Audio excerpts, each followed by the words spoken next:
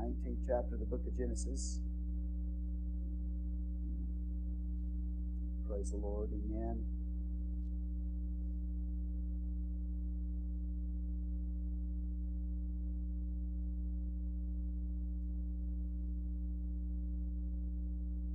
We see the destruction of Sodom and Gomorrah. The judgment of God upon Sodom and Gomorrah.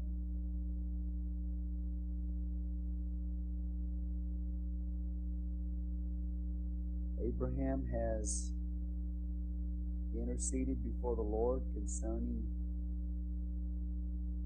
his family, concerning Lot, concerning those that are in Sodom and Gomorrah. He went all the way down to 10. Asked the Lord if there were only 10, if he would spare Sodom and Gomorrah, and the Lord agreed to that if there were only 10 righteous in that city, he would spare the whole city. And there was not even 10 righteous in that city, so God's judgment is going to fall upon it. And that brings us to the 19th chapter. Verse 1, there came 2 angels to Sodom at even, and Lot sat in the gate of Sodom. And Lot, seeing them, rose up to meet them.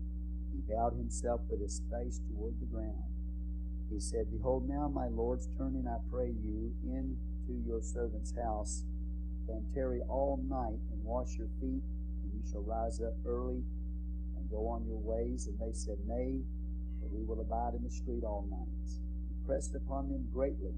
They turned in unto him, entered into his house, and made them a feast, and did bake unleavened bread, and they did eat.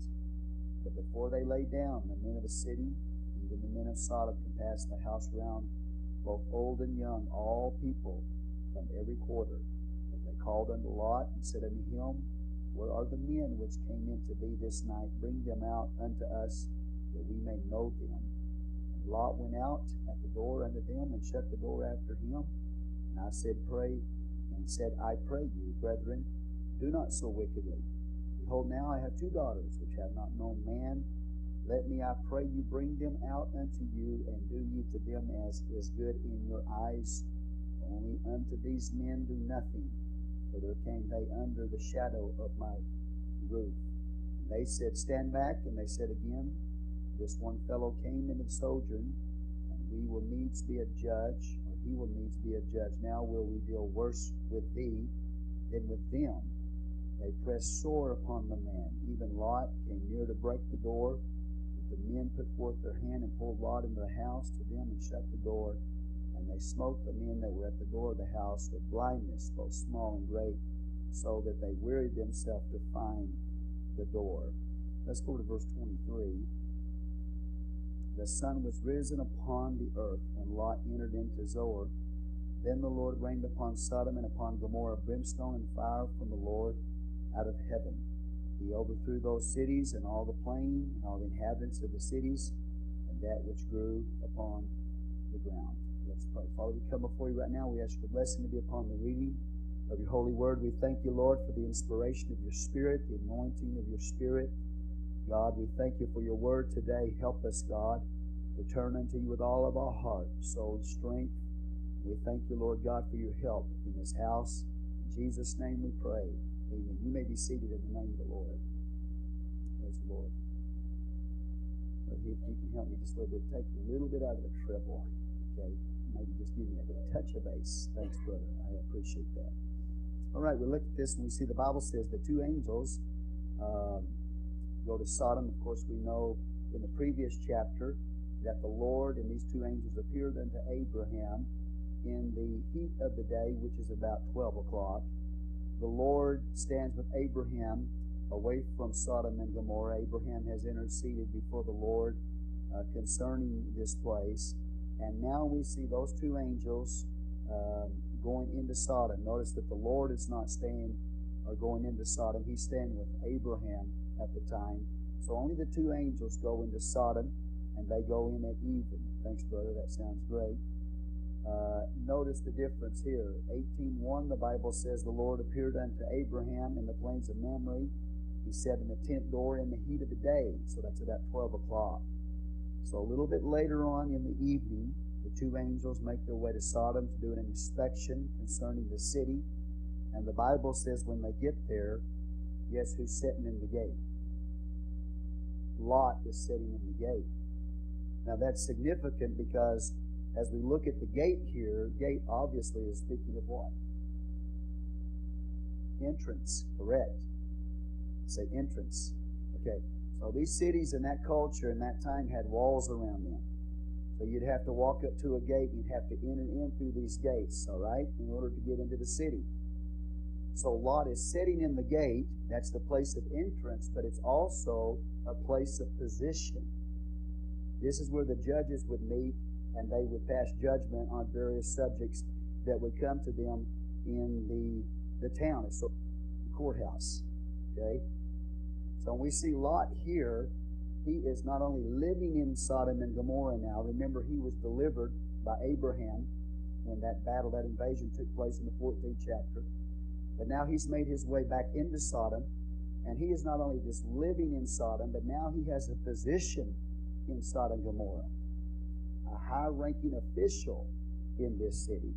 So when we look at it, look at the Word of God, it's important for us to get these keys. When it says Lot sat in the gate of Sodom, it's not that he's just there waiting around. He's in a position of authority and a position as a judge there in Sodom. All right? Now, the Bible tells us that he meets with these two angels, and when he comes in contact with them, he bows himself to the ground, his face to the ground. This is just a matter of courtesy. This is what they do in the Middle East. All right? Everybody would do this. Lot would do this. Okay? Anybody in the Middle East would show courtesy here to these guests. He bows his face toward the ground to these angels. In verse 2, he said, "Behold, now, my lords, turn in, I pray you, into your servant's house, and tarry all night." Again, this is just a cultural thing. Middle Eastern culture, if you've got somebody that's come to visit you, you invite them into your house, and you take good care of them. In fact, if they enter into your house, they are so important as a guest. They are more important than everybody else in the house. They are more important than any family members that would be in the house. This is the way the hospitality is in the Middle East. They put a very high priority on guests that enter into their house, all right? That's the way that culture is. So when these guests arrive there in Sodom and Gomorrah, we see Lot inviting them into his house to stay with him overnight. Now, the angels deny that request. Unlike with Abraham, when Abraham asked the angels, you remember this? If you go back to the 18th chapter, look at it. In verse 3, he said, "My Lord, if now I have found favor in thy sight, pass not away. I pray thee from thy servant, let a little water, I pray thee, be fetched, and wash your feet, and rest yourself under the tree," and so on and so forth. And then verse 5, he says, "I will fetch a morsel of bread and comfort your hearts. After that you shall pass on, for therefore are you come to your servant." And they said, "So do as thou hast said." But when Lot invites the angels into his house, they say no. They request denied. They say, "We're going to stay all night in the streets." Now, obviously, Lot knows how wicked, how evil, how sinful that city is. That there is homosexuality, which we get the term sodomy from, okay? Or really, homosexuality is sodomy. It is rampant in Sodom and Gomorrah. So this obviously is a very wicked city because not only been 10 people there that are righteous. And this is a very large city, by the way. This is not a small little town. This is a very large city. It's got walls, okay? It is a huge city, but it is full of iniquity. It is full of sin. It's full of sodomy. It's full of homosexuality. And so when these angels say, "Well, we're just going to stay in the streets throughout the night," Lot, knowing how wicked that city is, presses on them earnestly not to do that. So he continues to press on them earnestly to stay with him, and they give in finally to that request as a result of Lot's earnestness. Okay, you with me here?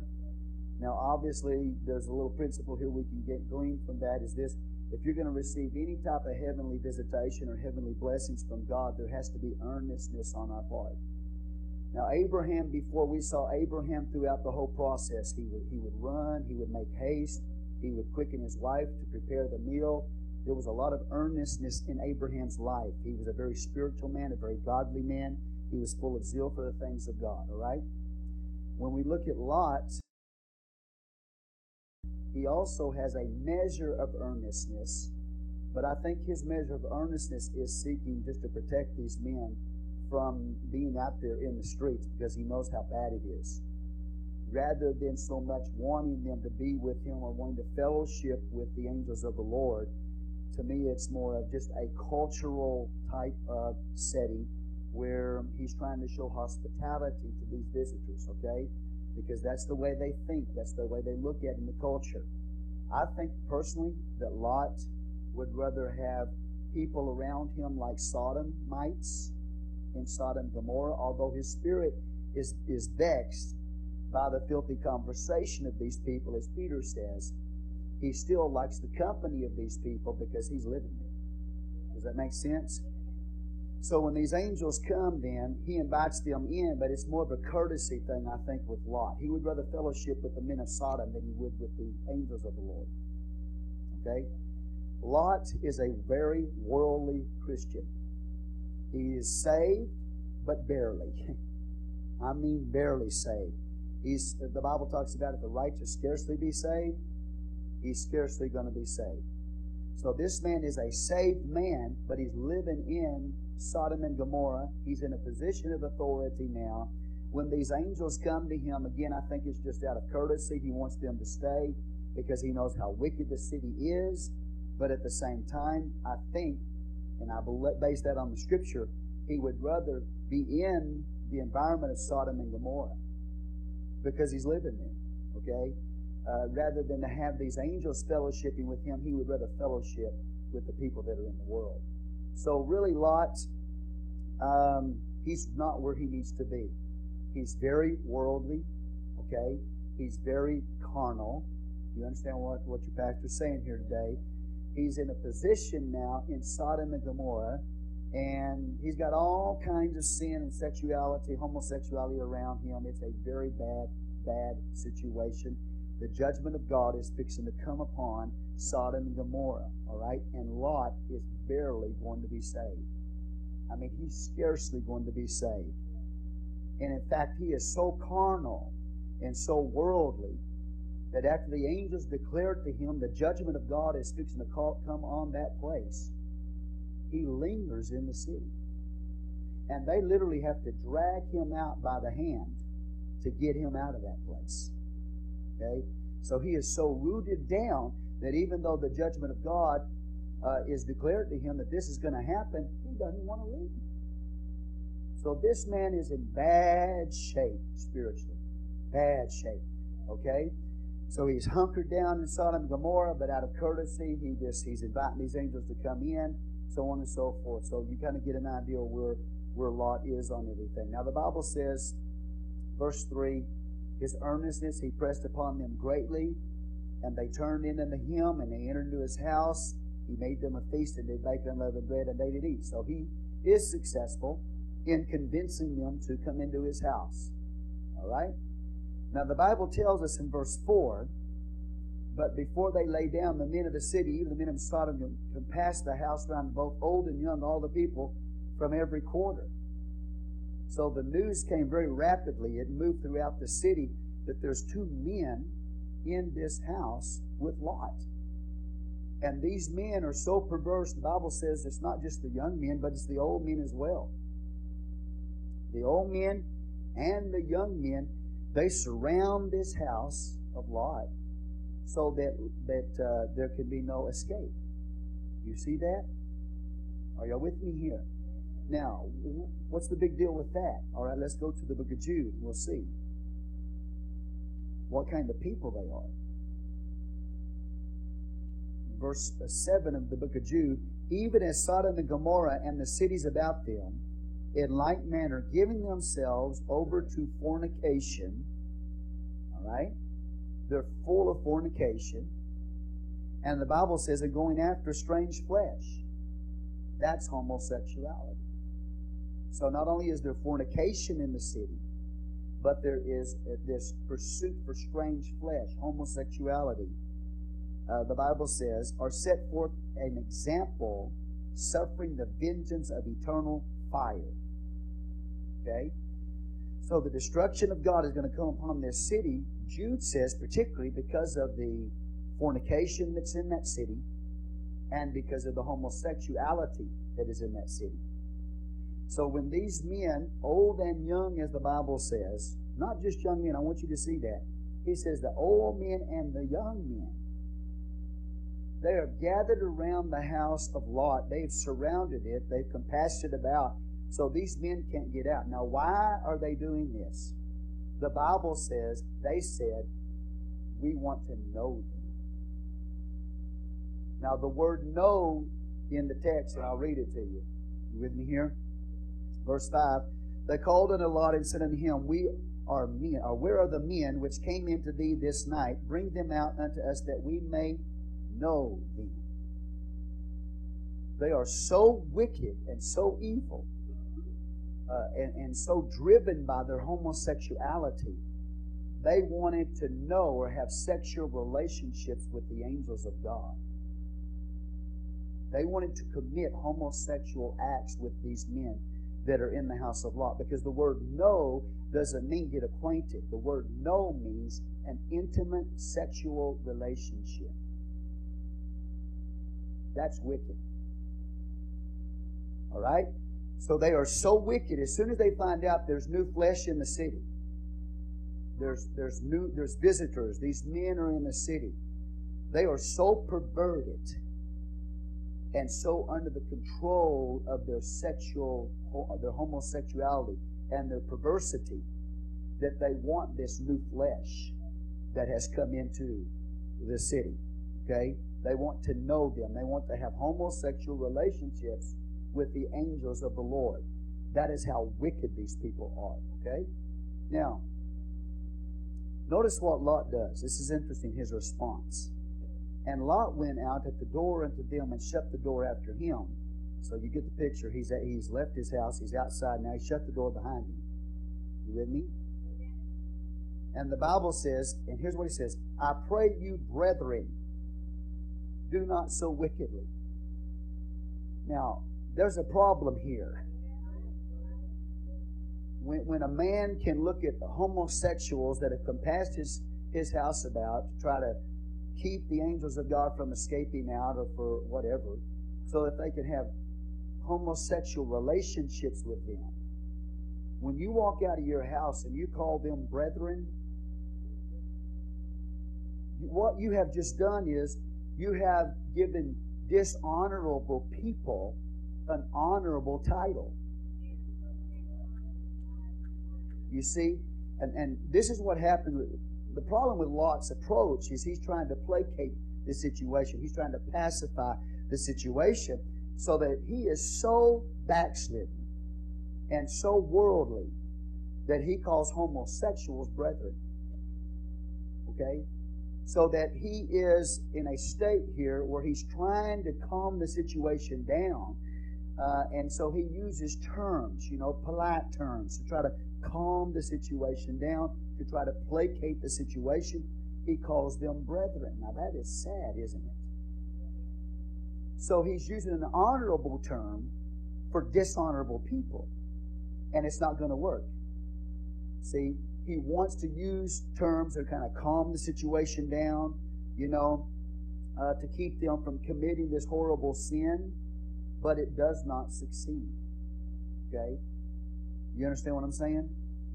So what does he do? He calls them brethren. Not going to work. Using these soft terms. All right, you with me here? And then verse 8, look at the low place he goes. He says, behold, now I have 2 daughters which have not known man. Let me, I pray you, bring them out unto you. Okay? So he's going to try to go further in the situation. He's going to try to pacify these men of Sodom and Gomorrah.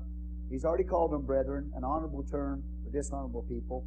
Okay? You're going to see that's not going to work. All right?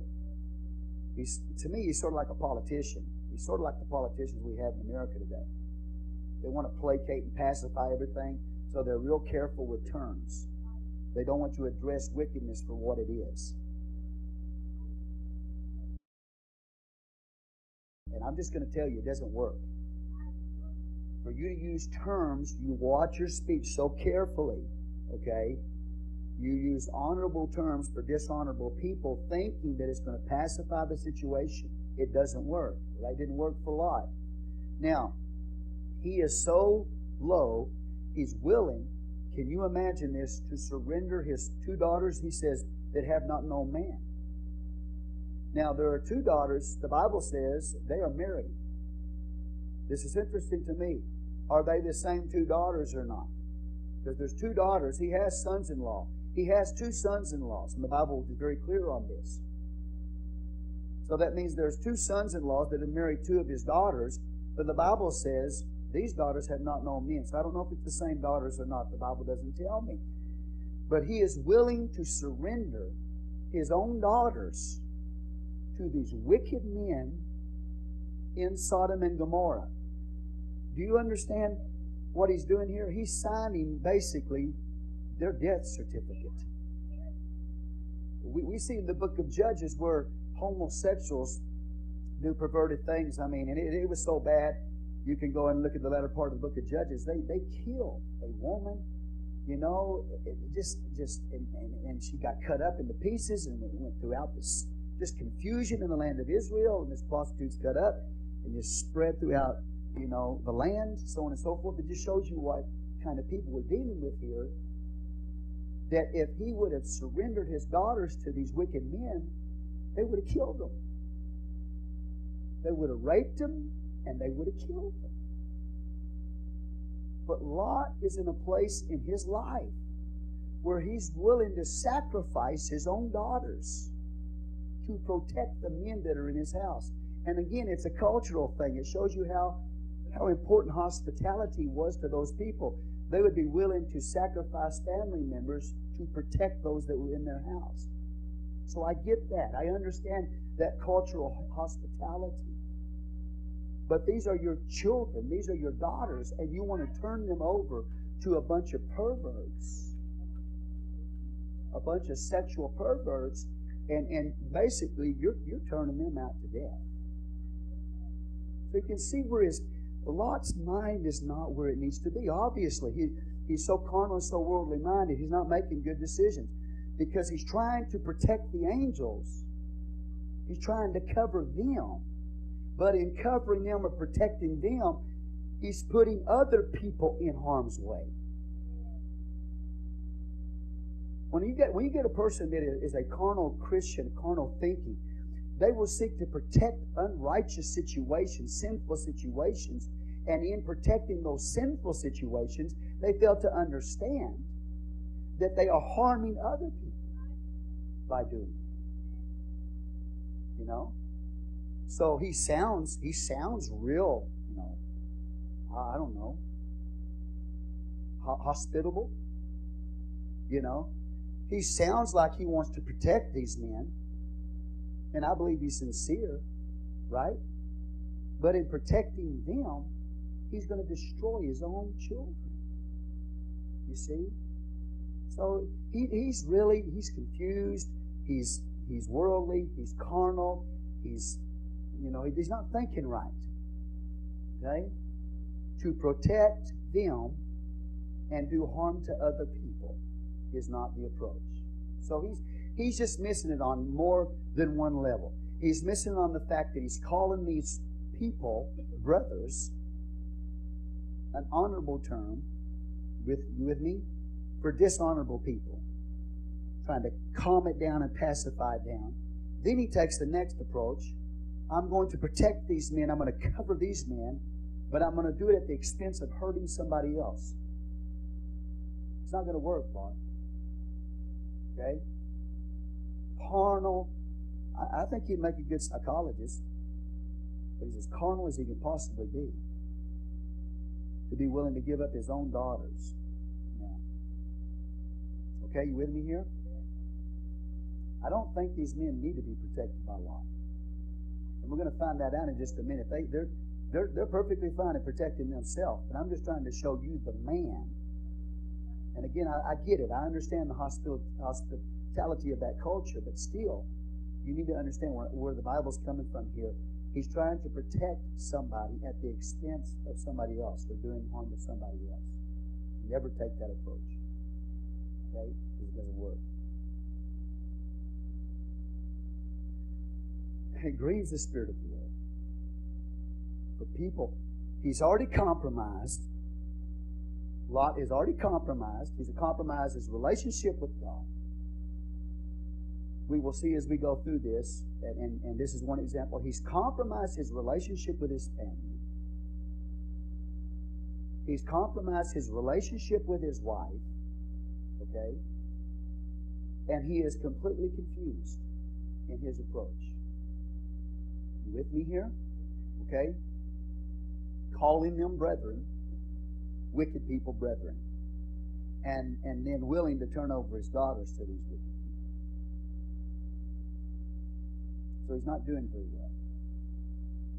Now, the Bible says, verse 9, and they said, stand back.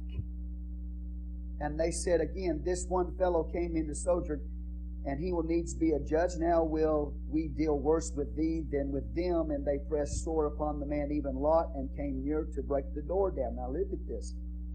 They are so persistent in their homosexuality that they tell Lot, you stand back. And they start pressing on Lot. You know, and it's the same old story. Homosexuals stand up and they try to fight for their homosexual rights. Okay? And they talk about how that they are not being treated properly, you know, and that they have rights too, so on and so forth. But in the process of declaring that they deserve rights, which biblically they don't.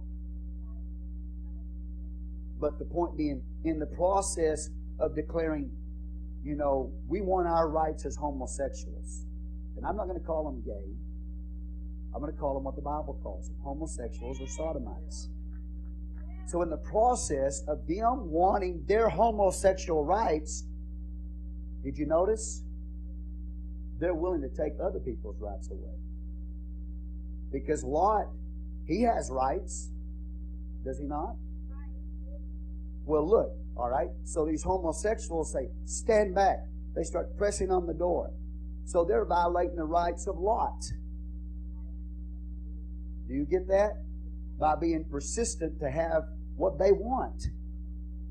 And that's the way it is. The sinful man, the fallen nature of man, they'll talk all day long about, you know, we need our rights, but in the process trample on everybody else's rights.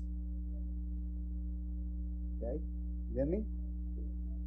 So these homosexuals tell him, stand back, press on him.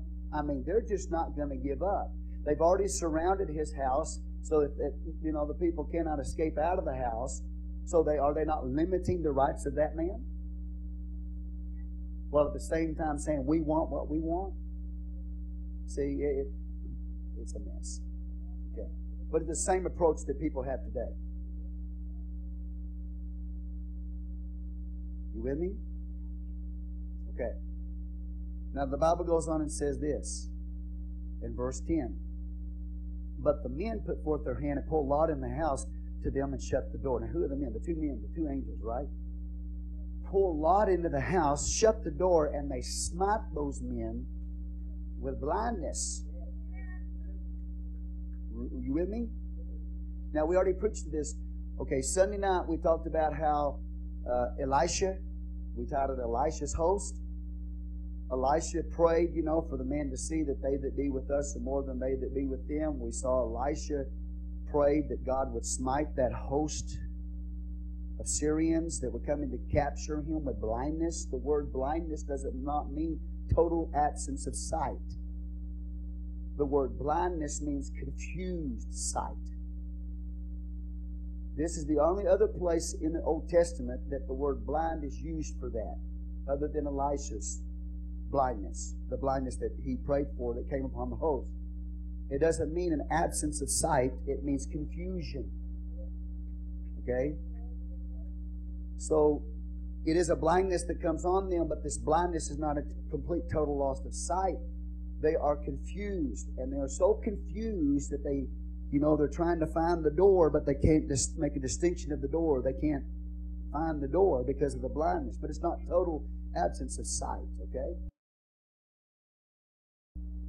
You can imagine these angels of the Lord smiting these men, young and old men, homosexuals, that want to take these men and have some homosexual relationship with them.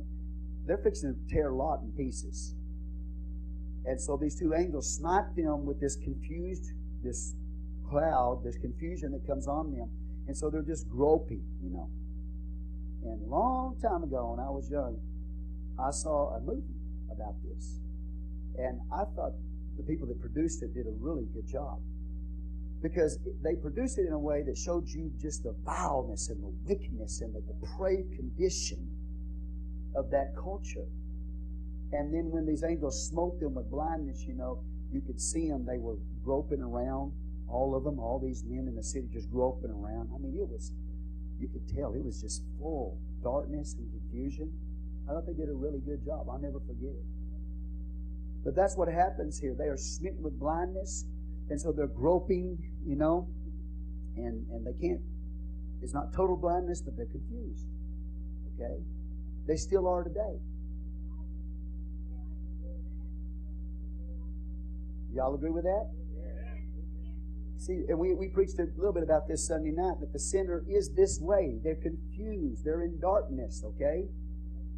And these men here are literally confused, literally in darkness here.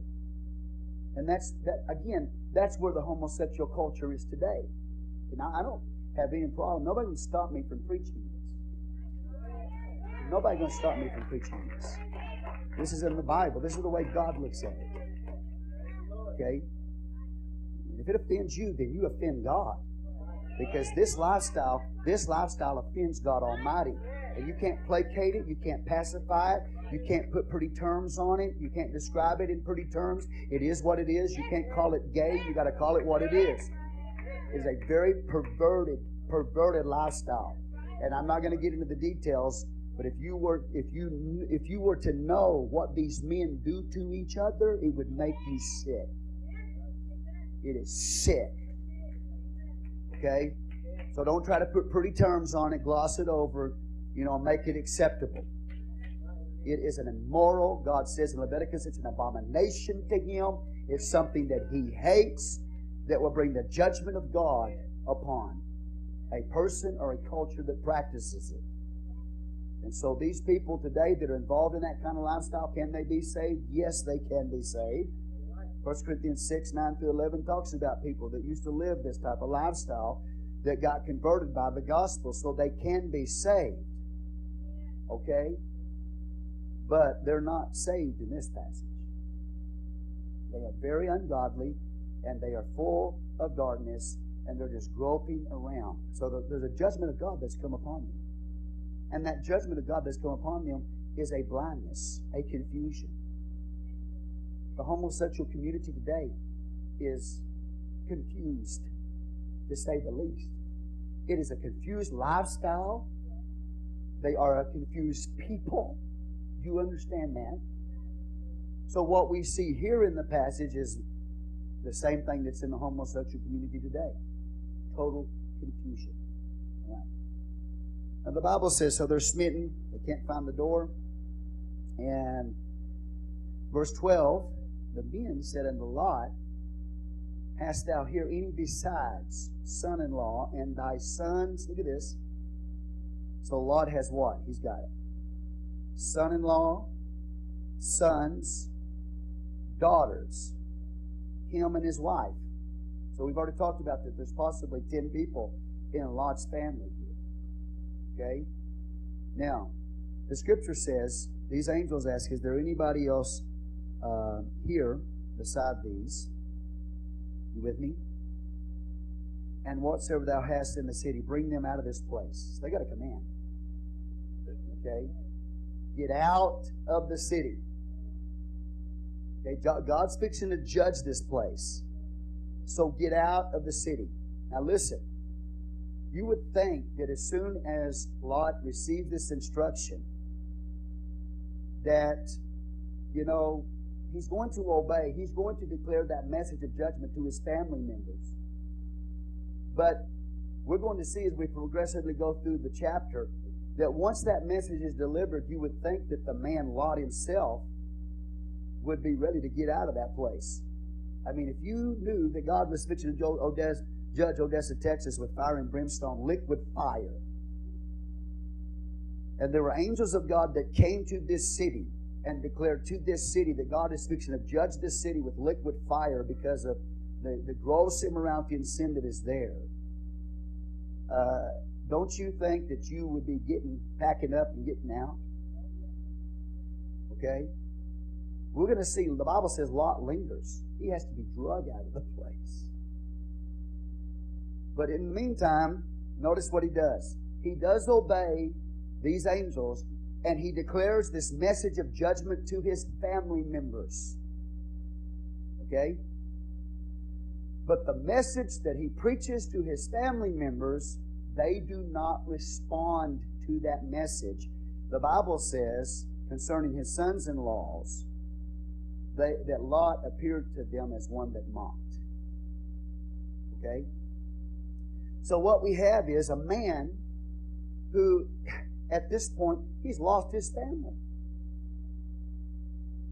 There's something wrong in this man's family. There's something wrong in this man's home. Because when he testifies to his family members, you with me? They do not receive the message. He's lost his testimony to his family. I believe now, and I know what the Bible says in the book of Peter, in 2 Peter. The Bible says Lot was a righteous man. Okay? But when we look at Lot and the way he's responding to the overall situation, trying to pacify the situation, using honorable terms for dishonorable men, wanting to turn his own daughters out into the street with these men so they could violate him. You understand? It is such a vile situation. The angels of the Lord have to smite them with blindness. And then they declare that God's going to judge this city. And so Lot begins to preach. He begins to tell his family members. Now notice, in verse 13, for we will destroy this place because the cry of them is waxing great before the face of the Lord, and the Lord has sent us to destroy it. So God sent these angels. They are delegates from God. They have the authority from God as angels of God to destroy this city. Okay? Now, Lot knows by the revelation of these angels that Sodom is fixing to be destroyed. And we will see it as we go through progressively the chapter. Everything's going to burn up. All human flesh, every building in that place, all the vegetation that grows from the ground, everything is fixing to be completely destroyed by fire and brimstone. Liquid fire is going to wipe out everything. And these angels have declared this to Lot. Now Lot, notice what he does. The Bible says, and Lot went out in verse 14. He spake unto his sons-in-law. You see that? So that we got a plural term here, sons-in-law. That means that we have two daughters that are married. Now, the Bible says, so he speaks to his sons-in-law, which married his daughters, and said, up, get you out of this place, for the Lord will destroy this city. But he seemed as one that mocked unto his sons-in-law. There is a problem. Number one, there's two reasons why I believe that his family members mocked what he said. Number one, I believe they mocked what he said because he had lost his testimony. That he was so worldly, so carnal in Sodom and Gomorrah. Okay? And we already get the hints of it. We already see his bad decisions, because his walk with God is not what it should be. When he starts preaching to others, people don't want to listen to him. See, his own family won't listen to this man preach. He's got a message of judgment that has come from God, and by the grace of God, only by the grace of God, and by the prayers of Abraham, is this man going to be delivered. You understand? Because Abraham prayed for the man. If Abraham wouldn't have prayed for Lot and his family, I promise you, the Bible's very clear on this. This man would not have been saved. He would have been destroyed in this destruction. But it was the grace of God, it was the prayers of his uncle Abraham that God answered to bring him out by mercy and grace. But this man, his walk, his relationship with God, his relationship with his children, his relationship with his wife, we will see, has been destroyed by him. So that when he starts preaching to his family and testifying to his family, they look at him as one that mocks. What are you talking about, Abraham? We don't believe you, what you're saying. You understand? So the man has lost his testimony with his family. Now, we talk about going to the mission field and doing things. Well, let me just say this. The only way I'm going to go on the mission field is I know God is sending me. I'm not looking to go anywhere. If God's sending me, I'm going to go. But the thing that we have to understand is the first important place for us to witness is our own homes. You see, and if you lose your kids and you lose your wife and you lose those relationships because of your carnality and your refusal to walk with God, what good is it to go to the mission field if you lose your family? So God is showing you the importance that He puts upon the family. That He's warning to Lot so Lot can warn his family, but Lot, because of his condition spiritually, is no longer effective. See, that's a dangerous thing, If I, praise the Lord, I could preach to you, I can go to the mission field. But if I lose my children, what have I gained? This man has lost his testimony. He's one that to them that is mocking. All right, number one, Lot's condition. Number two, their condition. Okay, we just can't just blame it all on Lot. It's partially his problem. Okay? But it's their problem. Because when he preached to them and give them this message, even though he is not where he should be in his relationship with God, with his relationship with his wife, with his relationship with his kids, amen? Even though he's not where he should be, he's still got a message that came from God that judgment's coming. And the fact that these sons-in-laws will not listen to him when he preaches, number one, it is about his condition, but it's also about their condition. It tells you that the sinner does not like a message of judgment.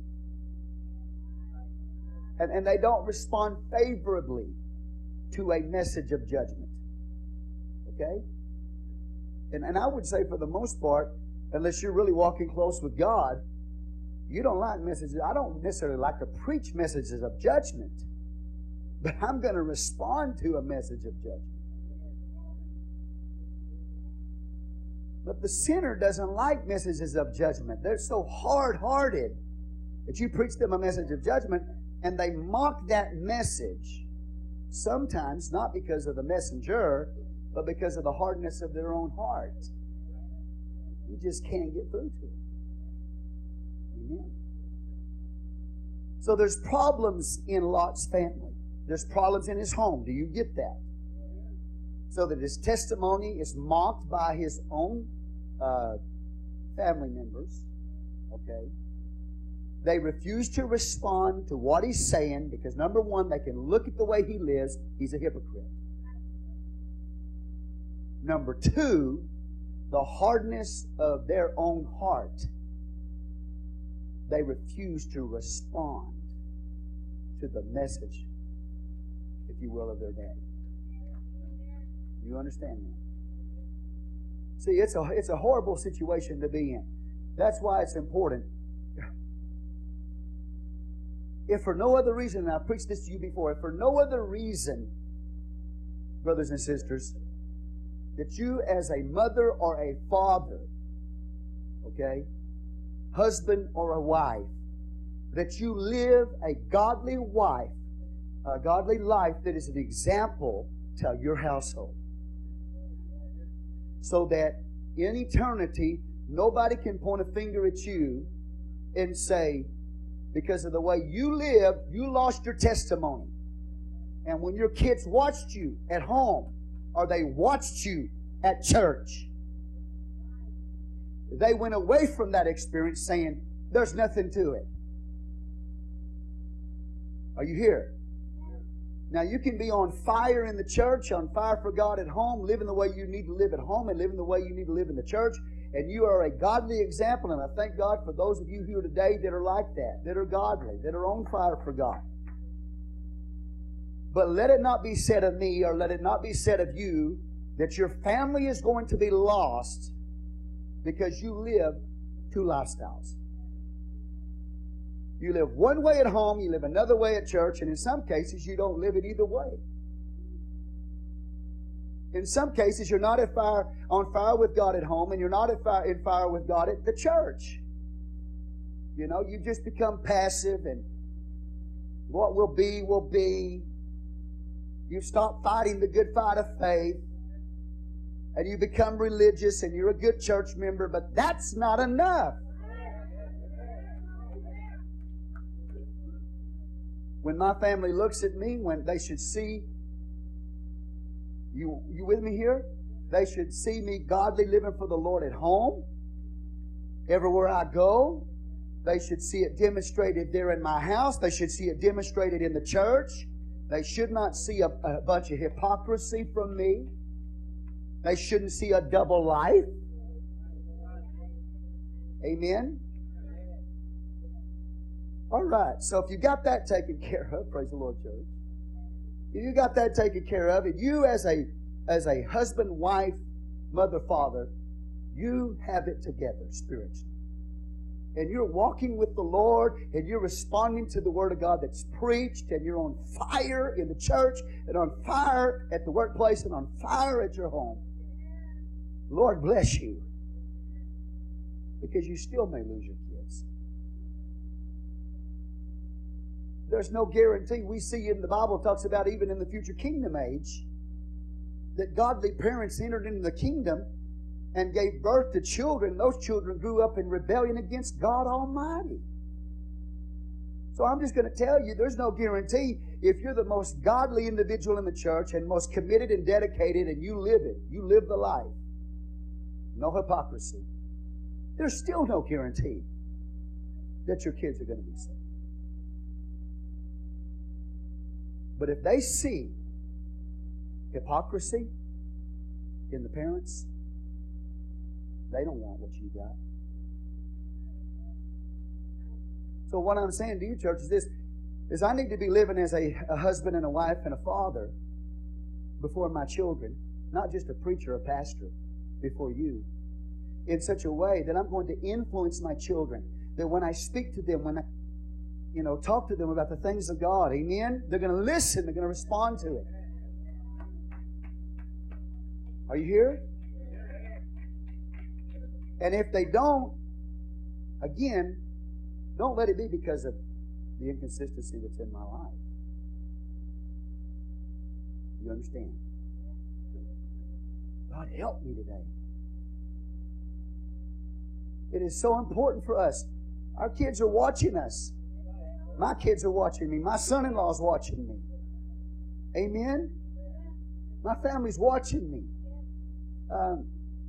It's important that my testimony is still alive. Amen. So Lot has lost his testimony. I'm going to say it again. I really believe he's lost his relationship with God. Not totally, But you understand what I mean? Lost his relationship with his family, his kids, his sons-in-laws. His influence is no longer there. They just laugh at him. Mock him.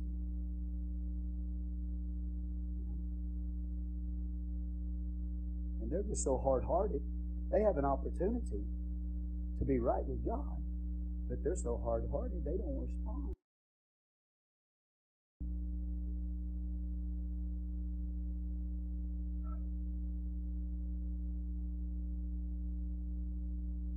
It's not enough for us just to be religious.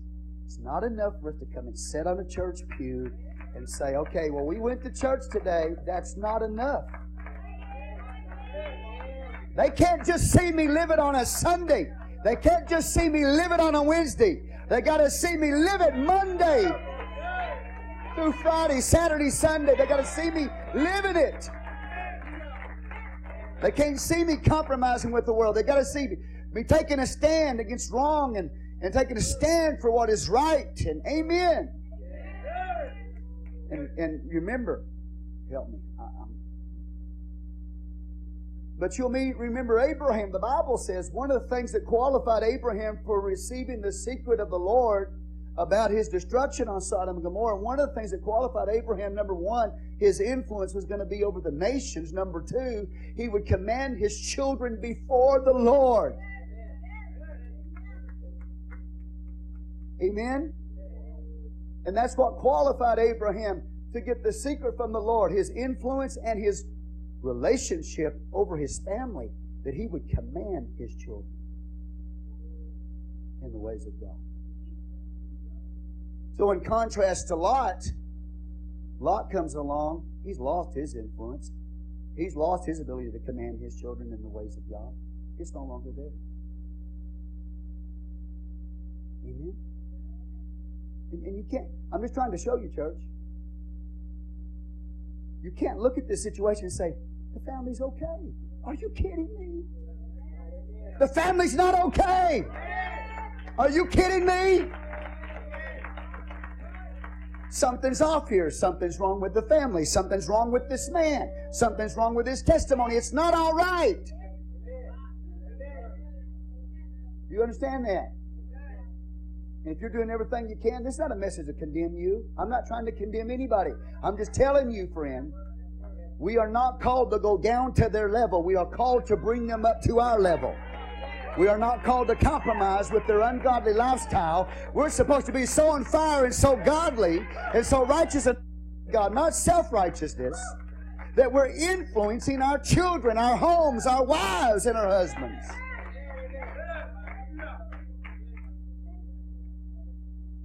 You know, in some cases, we want to point a finger, right? Play the blame thing. They're evil. There's two sides to this thing. You know? And Judgment Day's real. We're all going to stand before the judgment seat of Christ. I'm going to stand before God too. You too. Everybody here in the church, if you make it, going to stand before the judgment seat of Christ. It's going to be, what's real is going to be made known there. And we can point a finger all day long about how evil they are. But what about the decisions that I made? What about the decisions that you made? Hallelujah. Why don't you own some of the responsibility for yourself? And if you have, God bless you, because that's being honest. That's being real. It's not living in denial. We got so many people in the church living in denial. It's not all right. There's something wrong. And it may be that they are evil in some cases. But you and I have to examine our own life and our own self. God, did I do something? Did I say something? Am I living in a way that is not honoring to you, God? You know, you have to do that. You have to get real. You cannot live in denial. And that's where we live. We live in a culture of denial. We're under a president that lives in denial. They won't call things what they are, puts pretty terms on them to placate or pacify the situation. wants to act like everything's okay. It's not really a big deal. It's not existential, they say, which means it's not going to wipe the whole world out. Are you kidding me? There's never been a time in history that it was existential. Wipe the whole world out kind of a thing.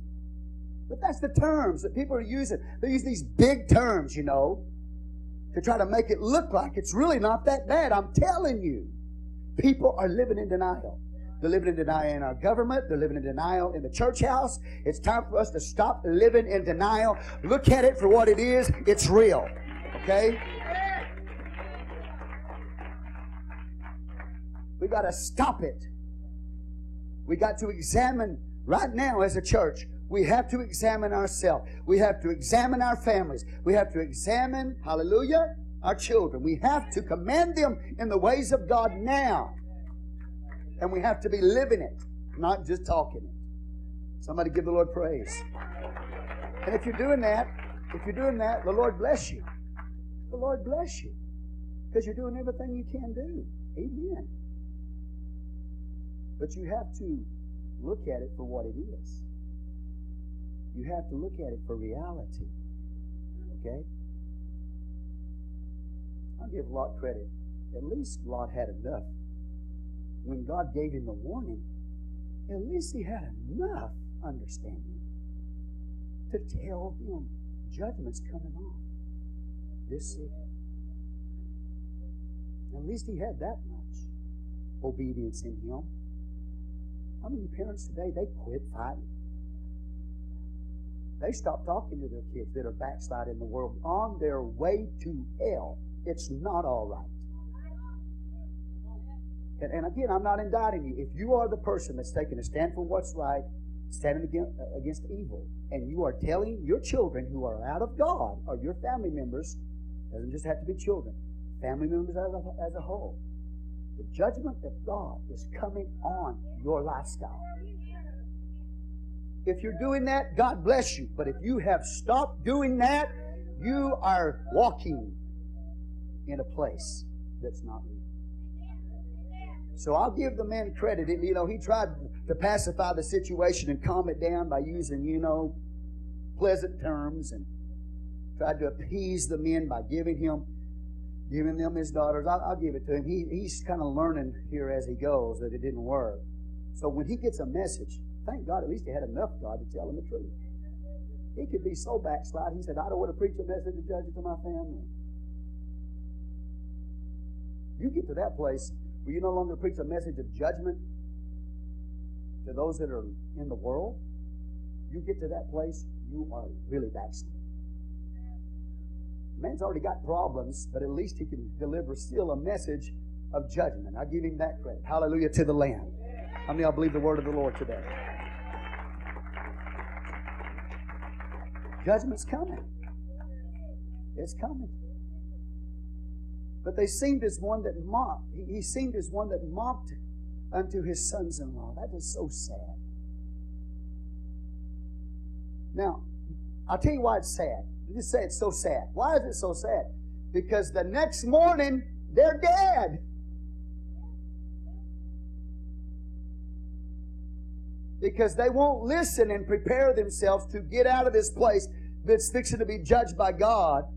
They have the warning, but the next morning when God rains down fire and brimstone upon Sodom and Gomorrah, do you understand these very people that did not respond to the message? They were not interested.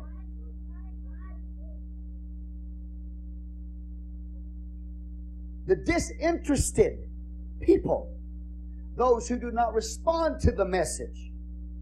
It's real clear by the word of the Lord. The next morning when God rained down fire and brimstone upon them, they were dead. See, disinterested people, people who are no longer interested in the things of God, people who no longer respond to the Word of God, are the people that will experience eternal judgment.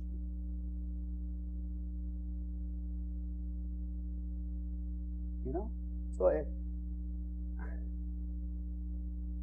I'm just going to say this.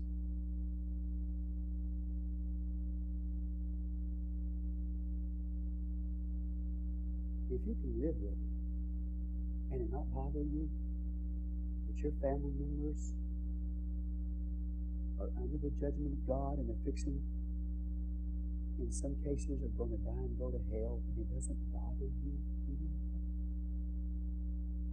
I'm going to be honest with you, friend. I check out with you right there because I do not understand that philosophy.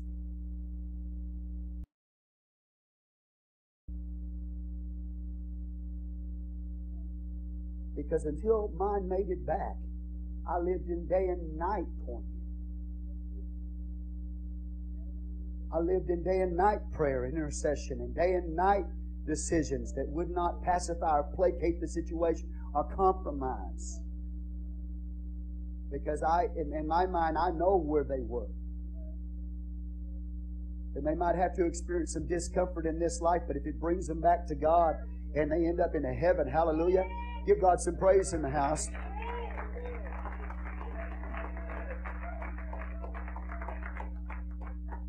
I'd rather wade through all kinds of pain and suffering in this life and make it to heaven any day. You understand what I'm trying to say? So I never got to a place where it was okay. I never got to a place, never, because it wasn't okay. I never got to a place of self-denial. They're on their way to hell if they don't repent. And you can't allow yourself to get to a place where you can look at people in your family and you know they're dying and going to hell and you don't care anymore and it's not a big deal. Somebody say, praise the Lord. I thank God today, God won. God won. God won. I give Him all the glory. God won.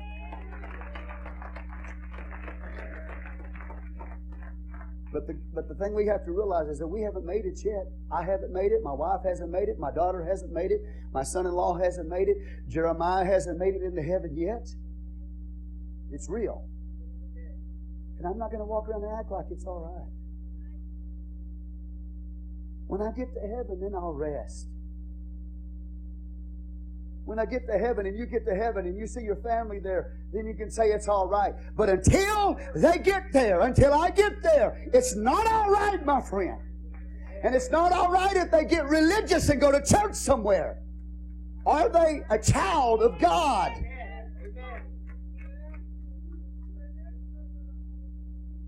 You say, well, I'm just hoping that they progressively come to God. It'll never happen. Never. Because they'll be placated and pacified in that church. And they'll be made to feel like everything's okay. And there's no need for you to do anything else. And that comfort zone they find themselves in, that's where the flesh will go. That's where it wants to go. That's where it wants to be. They got to see you shaking. They got to see it in your eyes. They got to hear it in your voice. They got to see an earnestness in you. Hallelujah. This is real stuff. This is real business. Hallelujah. They can't, listen to me, I love every one of you. I love every one of you, but they can't see you in denial. They can't see you kicked back and passive in your relationship with God. They got to see you on fire. They got to see you pressing. They got to see you making haste. They got to see you living for God with a zeal and a commitment. And somebody says, I don't like how you're making me feel. I can't make you feel anything.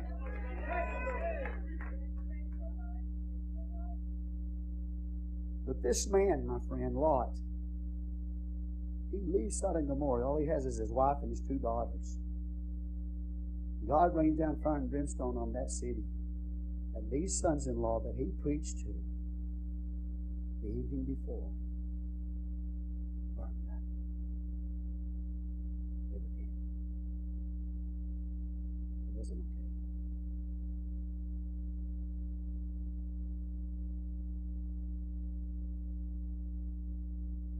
It's not all right. It's not all right. So you say, Pastor, well, how do you expect us to live? Do you expect us to live in torment? I want to tell you something. If I have family members, amen, my immediate family, that are lost, I'm willing to live in torment until they make it back. There's an old preacher named Brother Kilgore. I believe he's gone on to be with the Lord. I heard him preach years and years ago.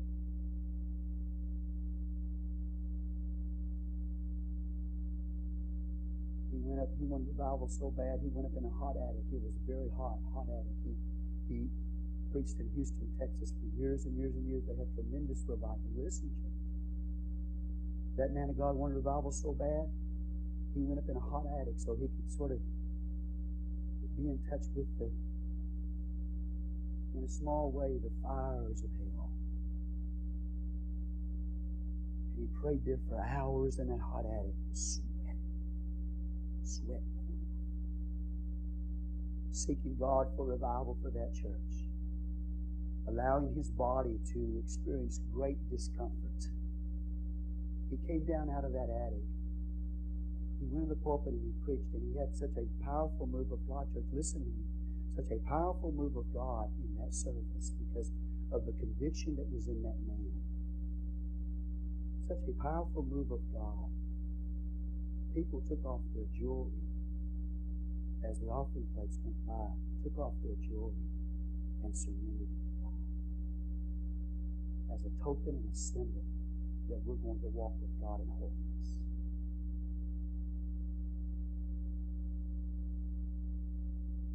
See, we want to stay comfortable, and I'm not telling any of you to do that kind of thing because I don't want to get a call from the ambulance, or for the hospital that you're dehydrated and all of that.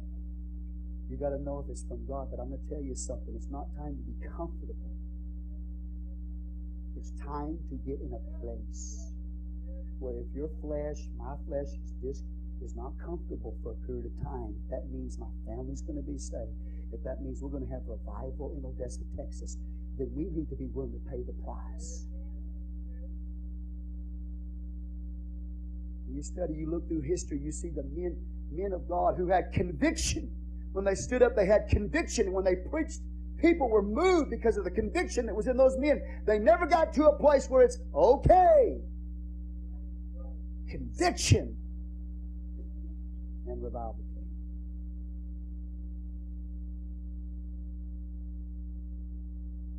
These young men, these sons-in-law, are dead by the next morning.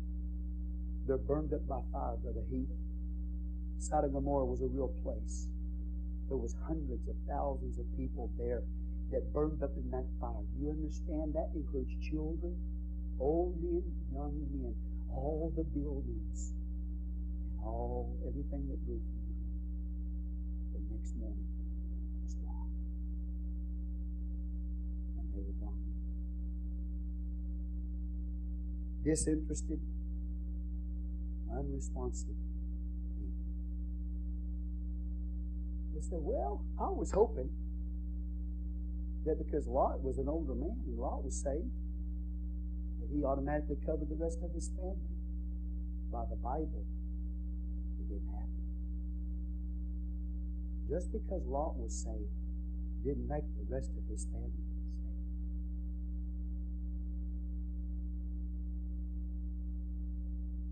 You understand? It's real. We don't like to be uncomfortable, do we? I don't like to be uncomfortable. How many of you like to suffer? I don't like to suffer. Anybody here like to suffer? I don't like to suffer.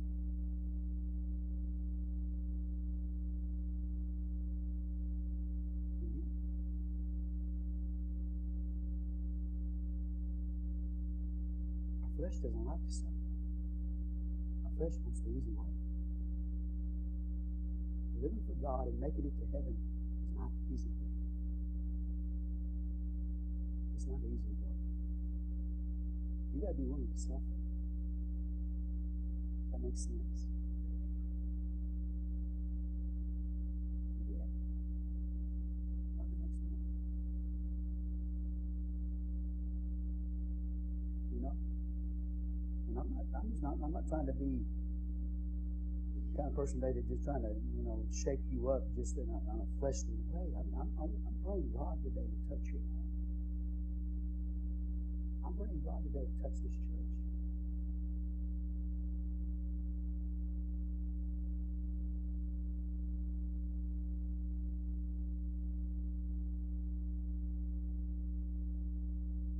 was telling me about a pastor, teenage son, out to a place. Told his father, Pastor, I don't want to go to church. His pastor father gave in. Said, all right, you stay home.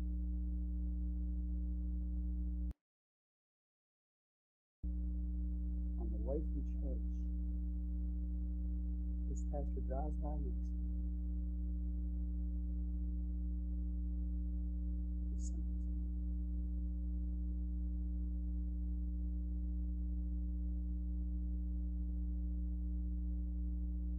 He returned. That's not the only testimony that he's told me about. He told me about another pastor's son. I went and lived for God, found him dead. He's dead. It's not all right. It's not all right.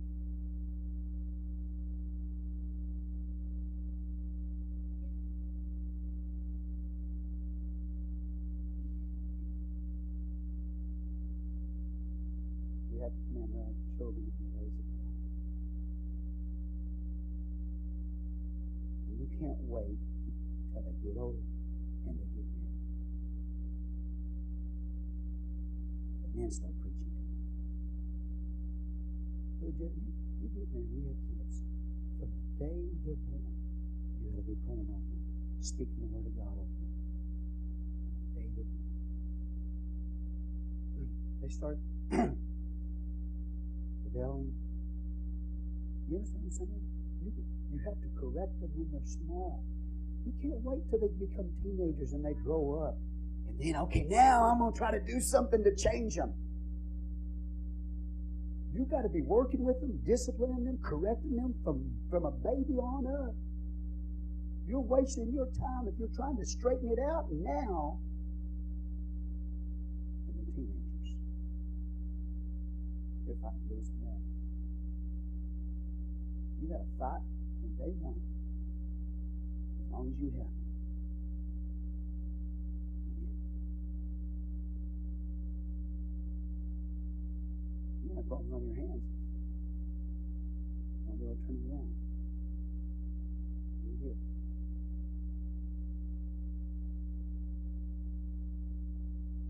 Disinterested, unresponsive, dead.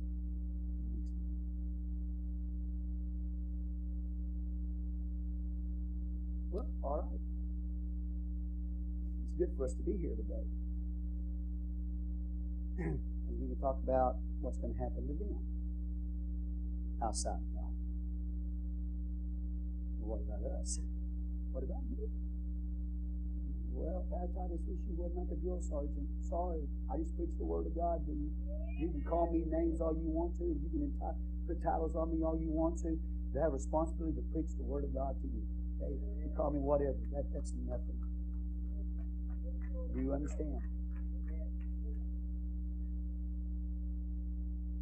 These are grown-ups here he's trying to reach. It's too late. You got to reach them when they're young. You got to reach them when they're small. It's too late. Verse 15, when the morning rose, then the angels hastened Lot, saying, Arise, take thy wife and thy 2 daughters, which are here, lest thou be consumed in the iniquity of the city. And while he lingered,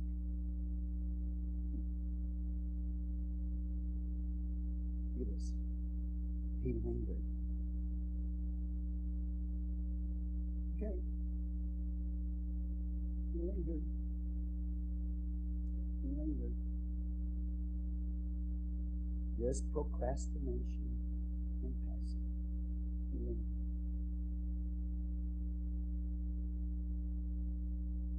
If Abraham had not prayed for that man, he'd be dead.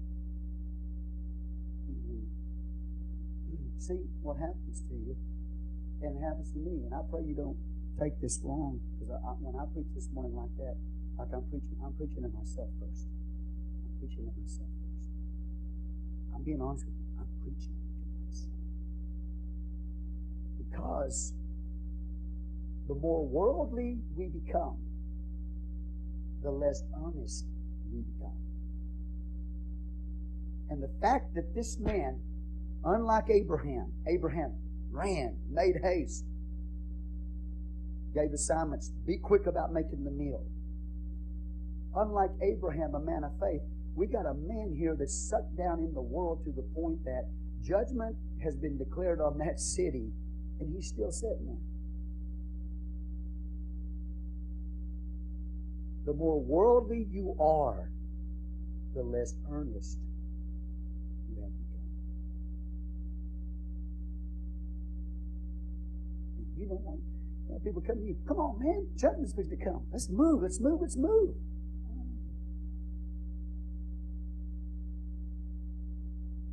Point being today, without me coming across like judge, jury, and prosecute, prosecuting attorney, judge, jury, executioner, without me coming across that way today, if we get honest with ourselves and ask the question, how earnest am I today? Am I still earnest about God? Or have I become so worldly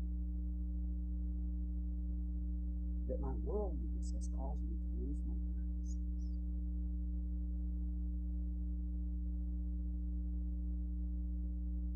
He's lost his earnestness. He's declared a message of judgment, but he lingers.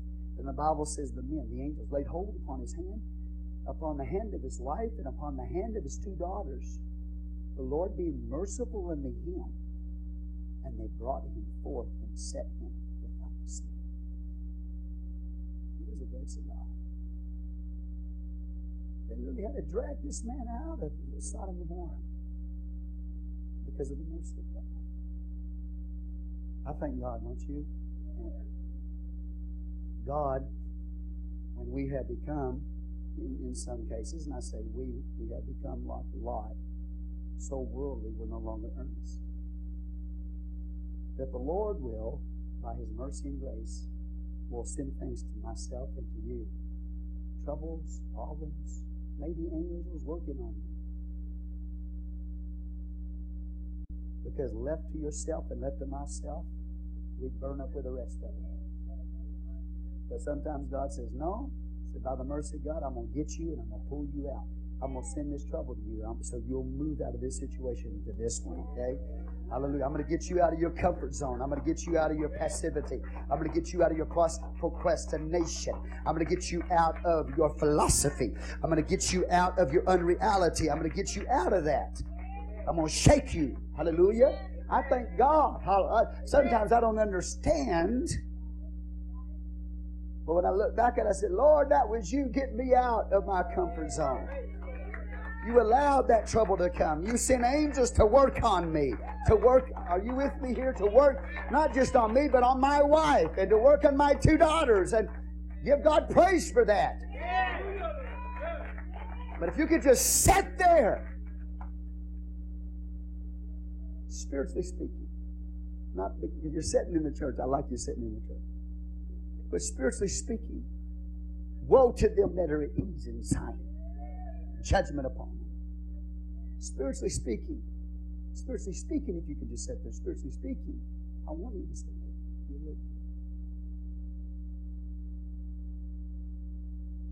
If you can linger spiritually, it's because you're worldly. If I can linger, if I can be comfortable in a city that judgment speaks to fall upon, I'm pretty worldly.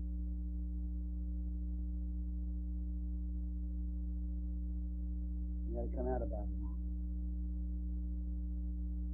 By the grace of God. Are y'all thankful for the grace of God? Are you thankful that God came to your little world?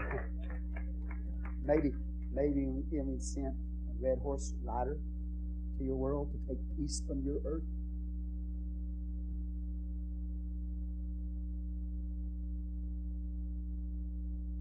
So you turn to Jesus. Amen.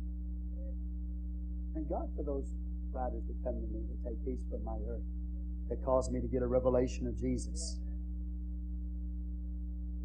that cause that old beast nature to be defeated so I can get a revelation of Jesus. Y'all said again, it's the book of Revelation. It's not about big animals, big ladybugs as big as cars. It's about getting a revelation of Jesus. It's about things that are being removed that hinder His appearing in your life. So He'll send a red horse rider to take peace from your earth so you can get a revelation of Jesus.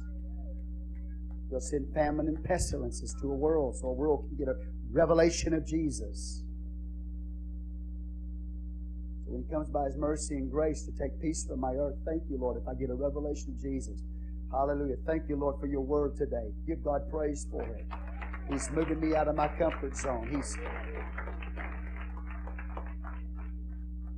I need a revelation of Jesus. His judgment's coming. I'm concerned about my own walk.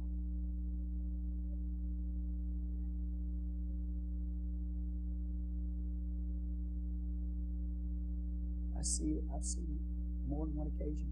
People sitting in this church, if you can believe it, people sitting in this church get carnal, fleshly, prideful. He's going to sit in the pew and just look at the preacher like there's something wrong.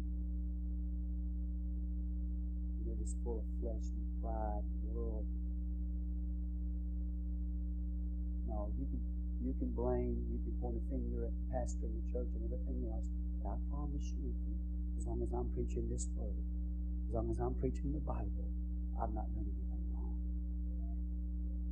I'm doing what's right. Hallelujah. I'm concerned about myself. I'm concerned about you. Thank God for the trouble He sends. Thank God for the angels He sends to work on me. Thank God when I can't sleep at night. Lord, I wish I could sleep. Thank God I can't.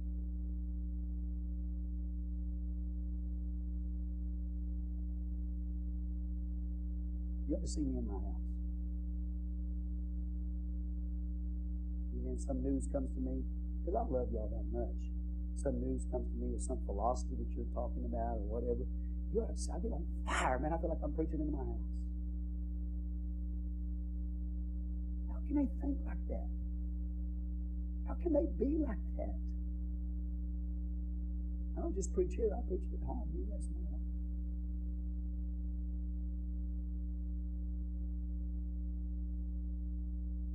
Thank God for the truth.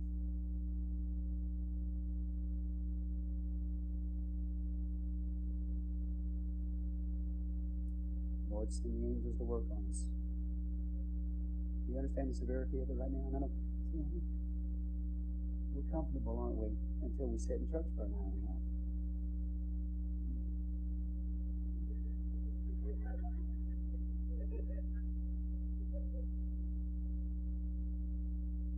What are you going to do in heaven?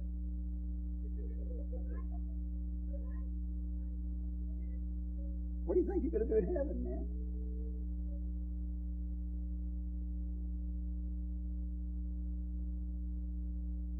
But that's what happens to us. The world gets us. We just get so.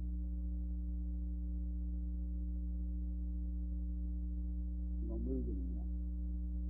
Don't need me.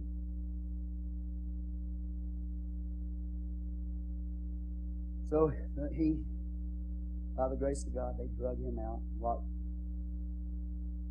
You're with me here?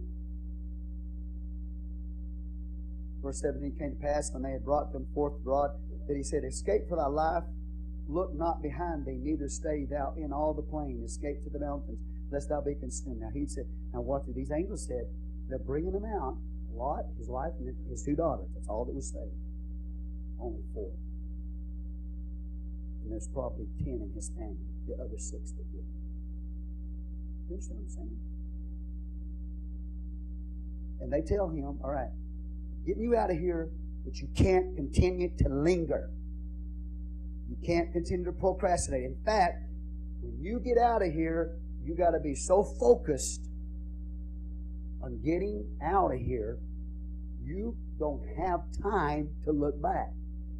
Because if you look back, when that fire and brimstone's coming down on Sodom, if you look back, it's going to overcome you. I mean, it's like, it's right there. Don't look back, because it's right there. Are you understanding? So if there's any delay here, once they get moving, any delay, it's just enough for the fires to overcome. Woo, man. And so the Bible tells us they're moving out, and what happens?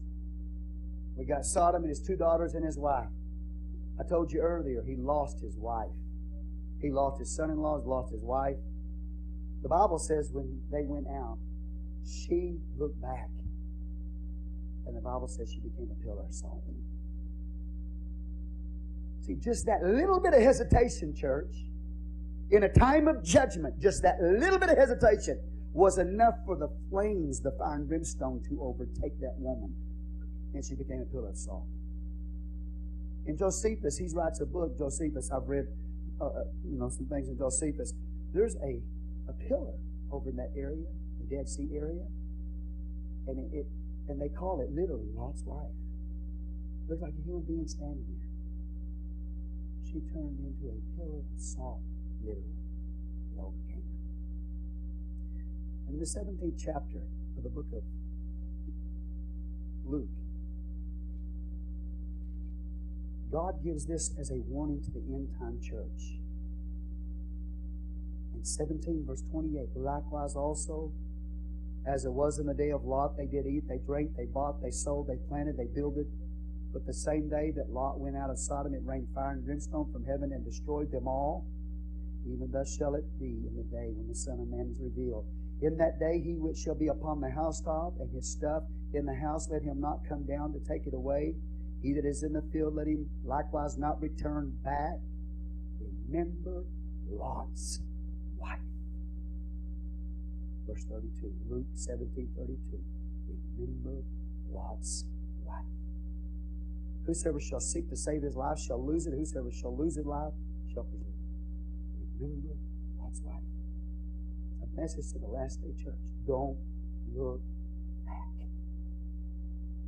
It's going to get tough. I'm going to say it again. It's going to get tough. And you're going to want to save your life because it's going to get tough. I promise you. It already is. And when it gets tough, you're going to want to save yourself. Amen? But Jesus says if you try to save your life, you're going to lose your life. If you lose your life, you're going to save it. So when it gets tough, don't try to save yourself. Don't look back. Because remember Lot's life. That little bit of hesitation, that little bit of delay, looking back, caused the judgment. Amen. Yeah, Pastor, we've heard these years and years, these Bible stories. They're real because Jesus takes them and applies them to the last days. So remember Lot's wife. That tells, you know what that tells me? That there will be a spirit that will sweep upon the church in the last days, which is a spirit that will cause you to want to look back. Don't do it. That means the situation is so tough. There's something going on. Would you admit by the Word of God, there's something going on, so much pressure that you would be tempted to turn back. He said, don't do it. Don't try to save yourself. You keep moving. The judgment of God is clipping at your heels. All right? Now, when we all get to heaven, if every one of us make it to heaven, then I think when we get there, someday you're going to walk up to me and say, thank you, Pastor, for preaching the truth to me. Okay? You might get mad at me right now. You might be frustrated with what I'm saying. You might think the service is too long. But someday, when you get in heaven, you're going to say, thank you, Pastor. And I hope I'm there with you. I hope when you're looking that you can find me. You know?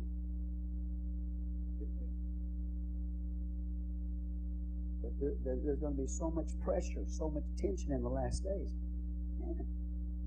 The Bible says right there, the Antichrist, you know, he's going to wear out the saints. Jesus said if it would be possible, even the very elect would be deceived. That's what it's going to be like in the last days.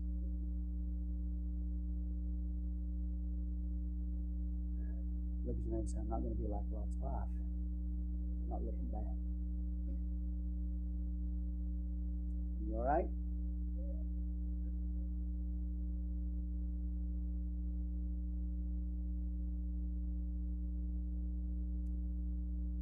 If you were honest, how many of them look at people in the world? You know, on a Sunday, they're taking their little Sunday drive. It doesn't look like they have a care in the world. You know what I mean? And you're fighting spirits, demons, hell, everything. You see your flesh, everything else. And here they are on their little Sunday drive. And you look at them and say, man, that'd be nice. You have to fight all the time.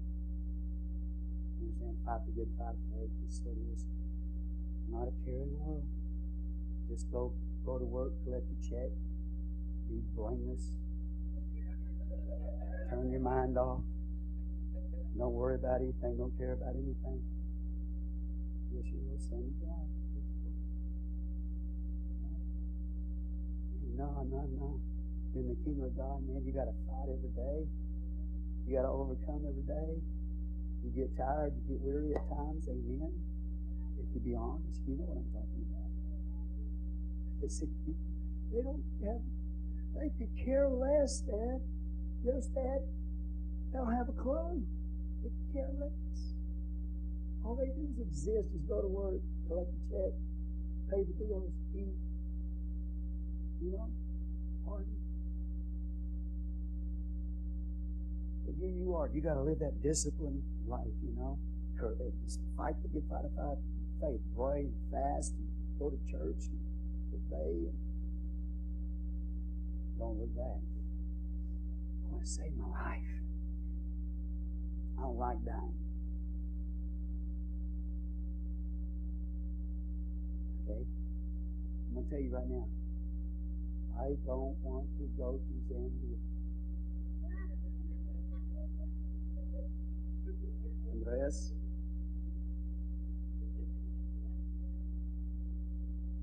I don't want to go. It's not a field trip that I'm looking forward to. Okay? I'm depressed almost every day. Okay? But it is a necessity that I know. The kingdom of God. He went all the way for me. But I just want you to know, friend, when you start doing the will of God, man, that Sunday drive, no responsibility, looks good. I'm just being honest with you. It's not easy sometimes to do the will of God. So if any of you think, man, Pastor, he's going on a trip, he's going to Zambia, I wish I'd go with him to Zambia. Well, come get my tickets. Hallelujah. What are you talking about, man? You want to go? Amen. But he's telling me about a missionary, wasn't it? The Whitefield Road. South America, apostolic, right? But he, and I know this young man, Mitch, he was talking to a missionary, and this missionary told him, apostolic missionary, into where? Somewhere in South America. God called him South America. And for the first 6 months he was there, he cried all the time. For 6 months.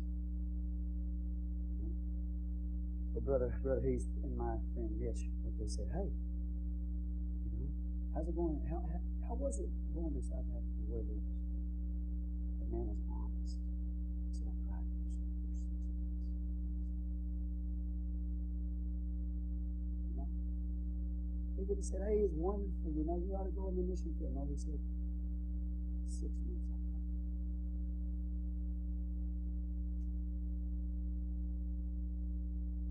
You talk about a temptation to want to save your life. That man said, surrender his life. to do the work of God. Homesick, crying, didn't want to be there. God called him. He surrendered to God. I'm giving you this example so when you start living for God, you start hurting as you serve God. Remember that missionary who cried for 6 months, gave up his life, with tears running down his face.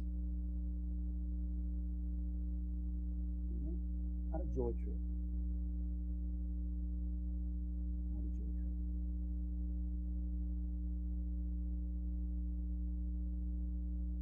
Remember Lot's wife? There's something back there, that appealed to her. I don't know, Brother Thurman, if it was the sons-in-laws that she left behind, maybe other family members that she left behind, or maybe her heart was just back there in Sodom.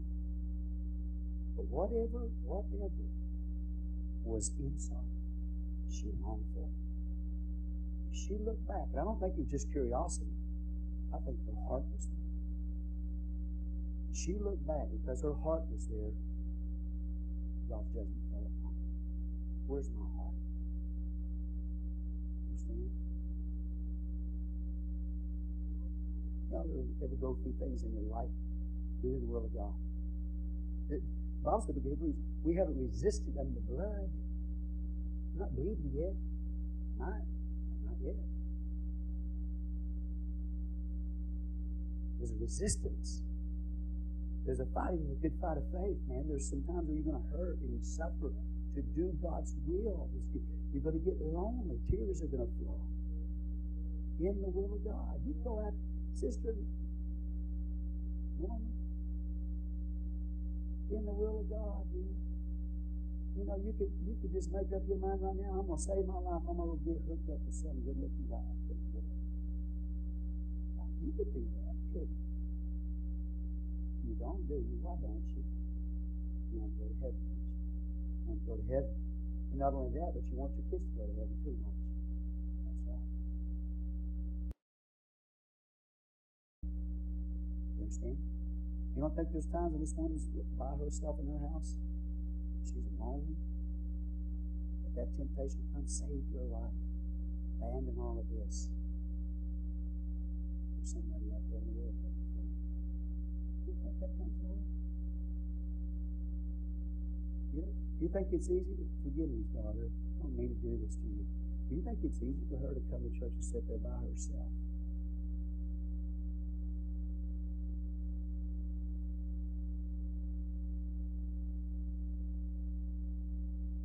Those temptations come to say, "Would you? I appreciate you, man." Your family member said, "Hey, come on, go to the Super Bowl with us." He said, "No." And then he told me why he said no. Because all they're going to do when they get there is party. He said, "No." He came to church. He probably got some of the most exciting news of his life.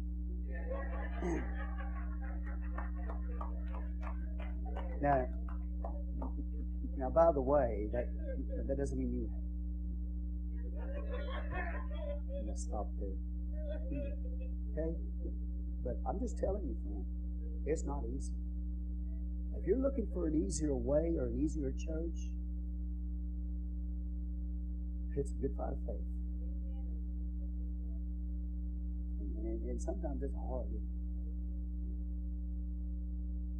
Remember Lot's wife? You're tempted to want to save your life. Go to the world, is what he's talking about. Let your heart get captured.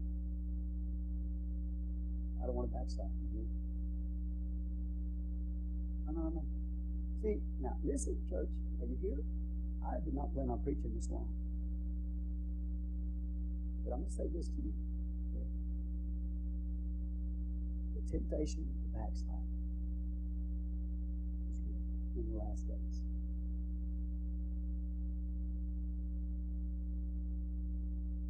And the way the enemy comes to you and he comes to me is this. Is what the lie he'll give you. You can backslide and still go to heaven. That's what he will tell you.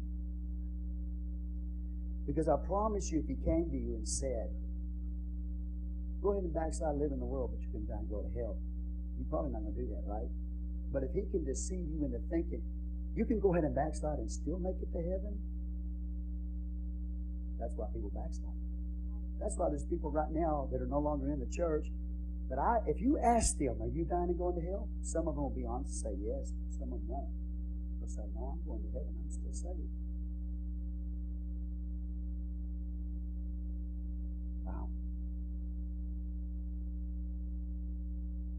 Remember Lot's wife. Don't turn back. The judgment of God came upon her as well. There has to be an earnestness.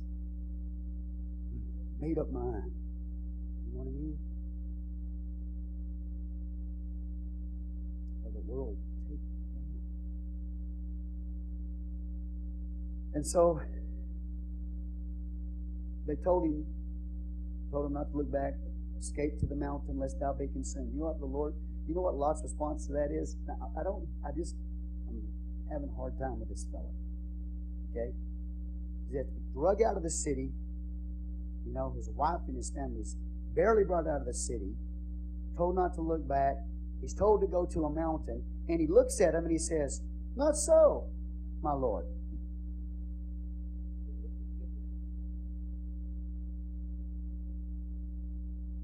You know, look at this. Oh, not so, my Lord. You can't put those two together. You can't say, not so, my Lord. It's either not so or it's my Lord. That means yes. But he said, not so, my Lord. You know? Go to the mountain? No. And Lot said unto them, not so, my Lord.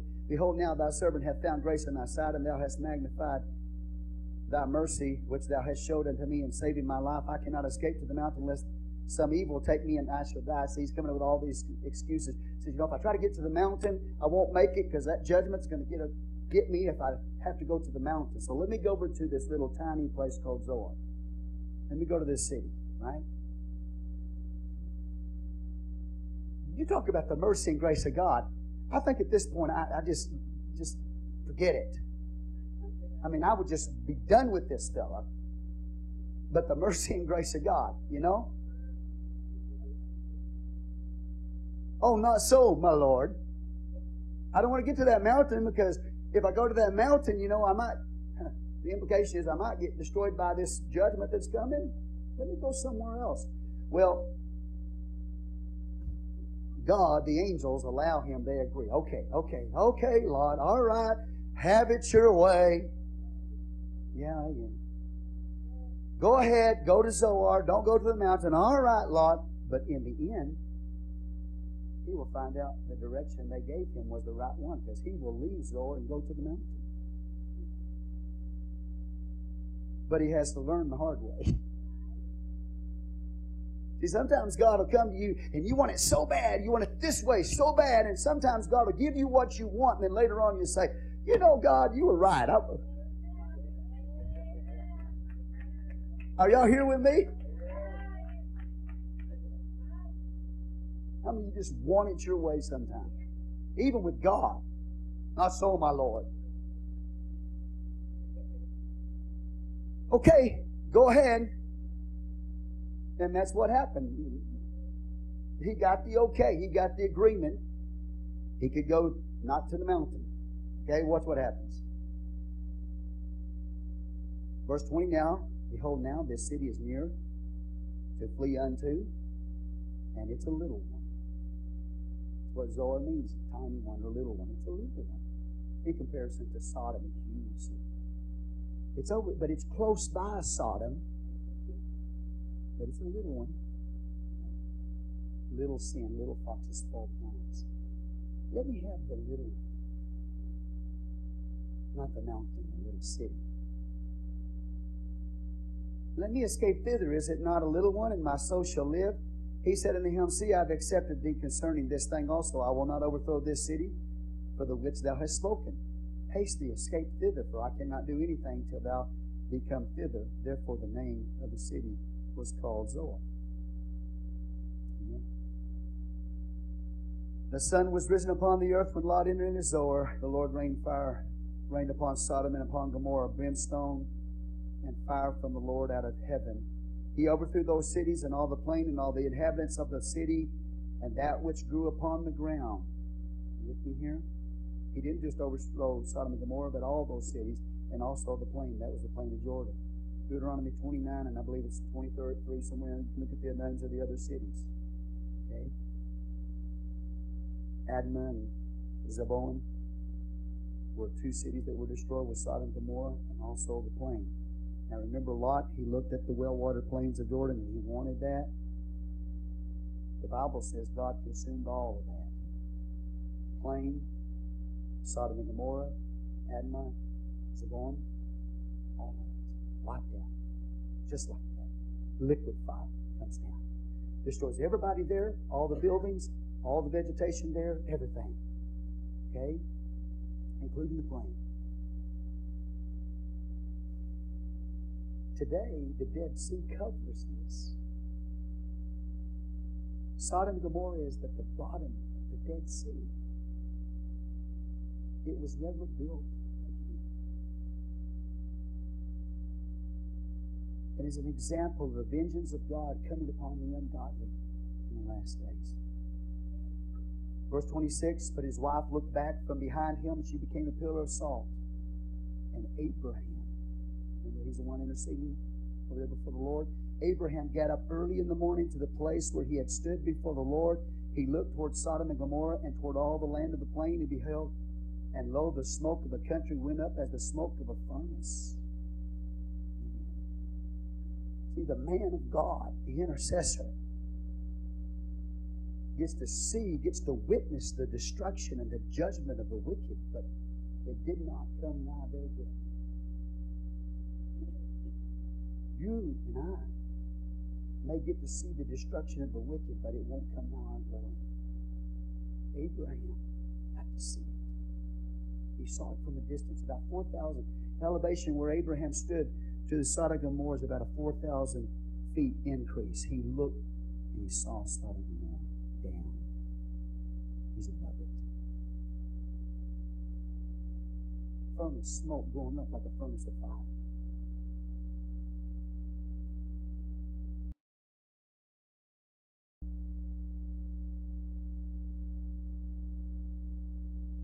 Lot went. Verse 20. Okay, we've already read that. Verse 30. And Lot went up out of Zoar and dwelt in the mountain, his two daughters with him, for he feared to dwell in Zoar. And he dwelt in the cave, he and his two daughters. See, too close for comfort. He moved over there to Zoar. It was near Sodom. Too close to destruction. He could not stay in that place and look over at the judgments of God on those other cities in the plain and be comfortable and live peaceful. So just like the angels told him before to get to the mountain, he talked them into going to the Zoar. He says, I got to get out of Zoar and go to the mountain. God knows what he's talking about. It's too comfortable. It's too close to destruction for me to live in peace.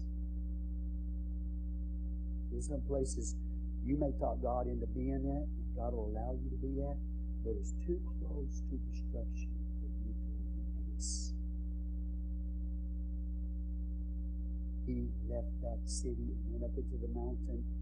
And remember, the man that was wealthy with herds, multitude of herds, tremendous wealth.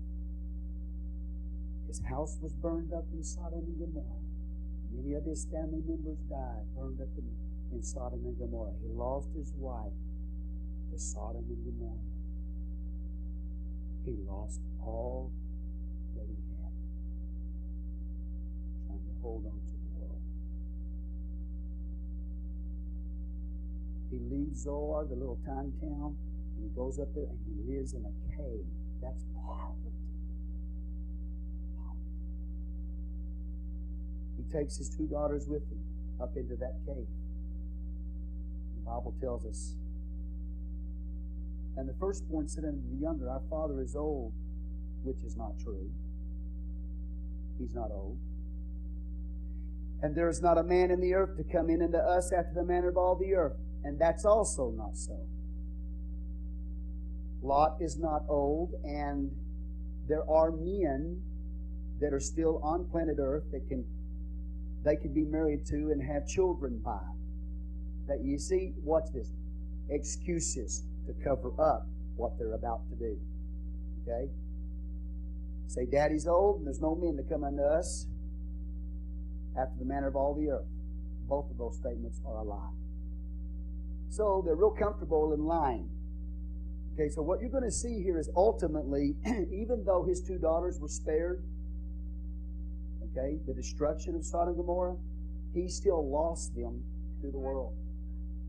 Because they adapted the morality of Sodom. They had no problem lying, number one, and then they commit incest with their own daddy. They adopted the morality or the immorality of Sodom. And the older daughter looked at the younger daughter and talked her into having this relationship with their father. So verse 32, Come, let us make our father drink wine, and we will lie with him, that we may preserve seed of our father. So, again, drinking leads to incest. Now, forgive me, but I feel the Holy Ghost here. There are young women in this church, and not just young women in this church, but older women in this church that were violated by family members when those family members were drunk. Okay?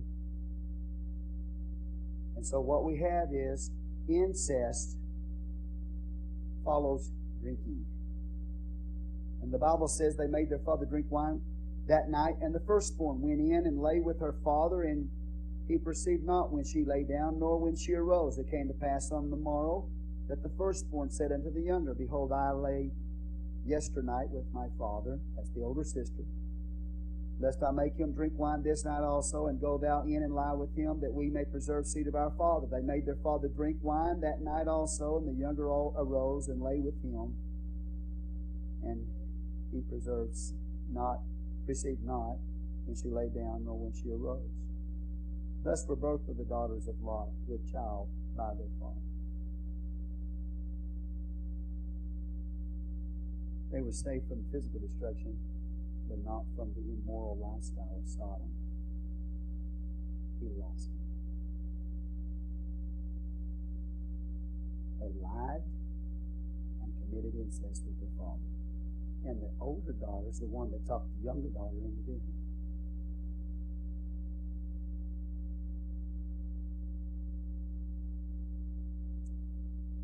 Verse 37, the firstborn bare a son and called his name Moab. The same as the father of the Moabites unto this day. And the younger she also bare a son and called his name Ben-Ammi, which is the same as the father of children of Ammon unto this day. This is modern day Jordan. This man is a picture of a person that's saved, but is so worldly and so carnal that he did not, by his life, spare anybody in the city that he lived in, Sodom. And because of his lifestyle, not only was a city not spared, but his whole family was not spared, either from the judgment or the lifestyle of Sodom and Gomorrah. He is an example to all of us that we should not live this way, because we will pay a price if we try to live as a Christian and in the world at the same time. There will be a price that will be paid. I don't want to lose my children. I don't want to lose my wife. Amen. I mean, like one brother told me not long ago, he said, why would I want to go to heaven when my children would be lost?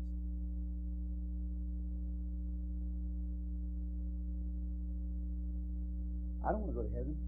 I want to go to heaven. Don't mistake me, but What would heaven be like if none of my children were there? What would heaven be like if my wife wasn't there? That my lifestyle was such that none of them were spared. What would heaven be like if I, as your pastor, was such a compromiser that none of you made it, but somehow, I don't know how, but somehow I did? What would heaven be like? If nobody in your family and nobody in your city is spared as a result of your walk with God, and you make it to heaven, what would heaven be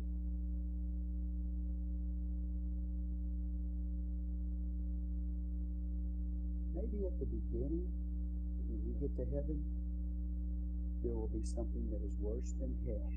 We're coming to a close. What could be worse than hell if you made it to heaven? It's not until you get to the end of the book of Revelation that the Bible says that all tears will be wiped away from the eyes of the believer.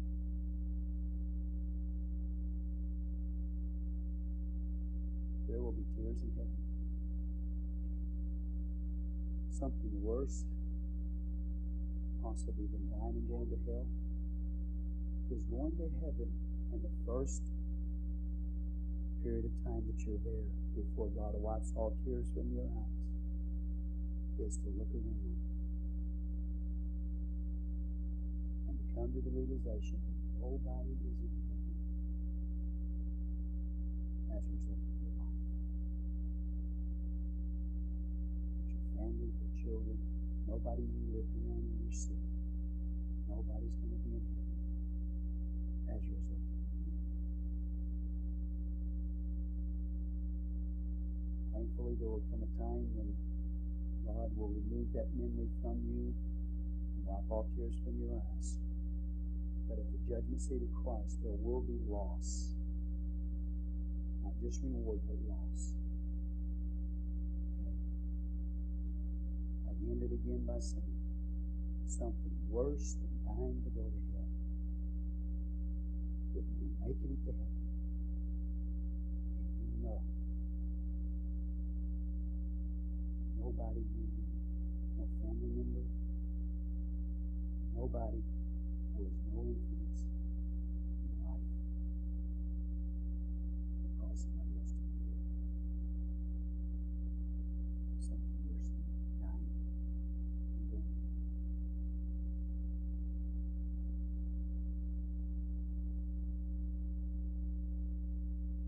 I don't know if Lot's wife went to heaven or not. I know she was judged. I don't know if Lot's children, if they went to heaven or not. I don't think so. If Lot made it to heaven. If you could hear Lot preach this morning, church, if he could be the one that stood behind this pulpit this morning and preached this message to you, every one of us in this church would be on our face in tears. If Lot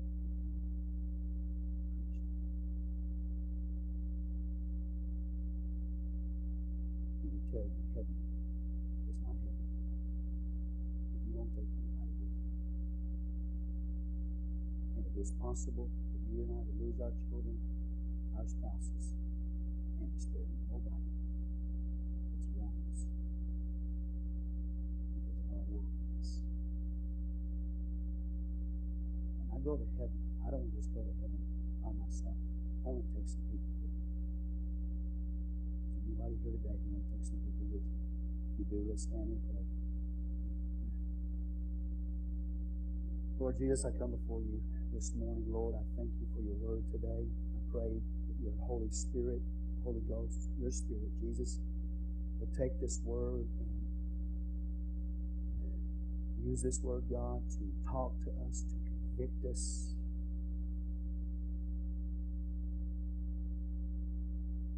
Lord, teach us, show us that the judgment of God is certain, that it's going to come.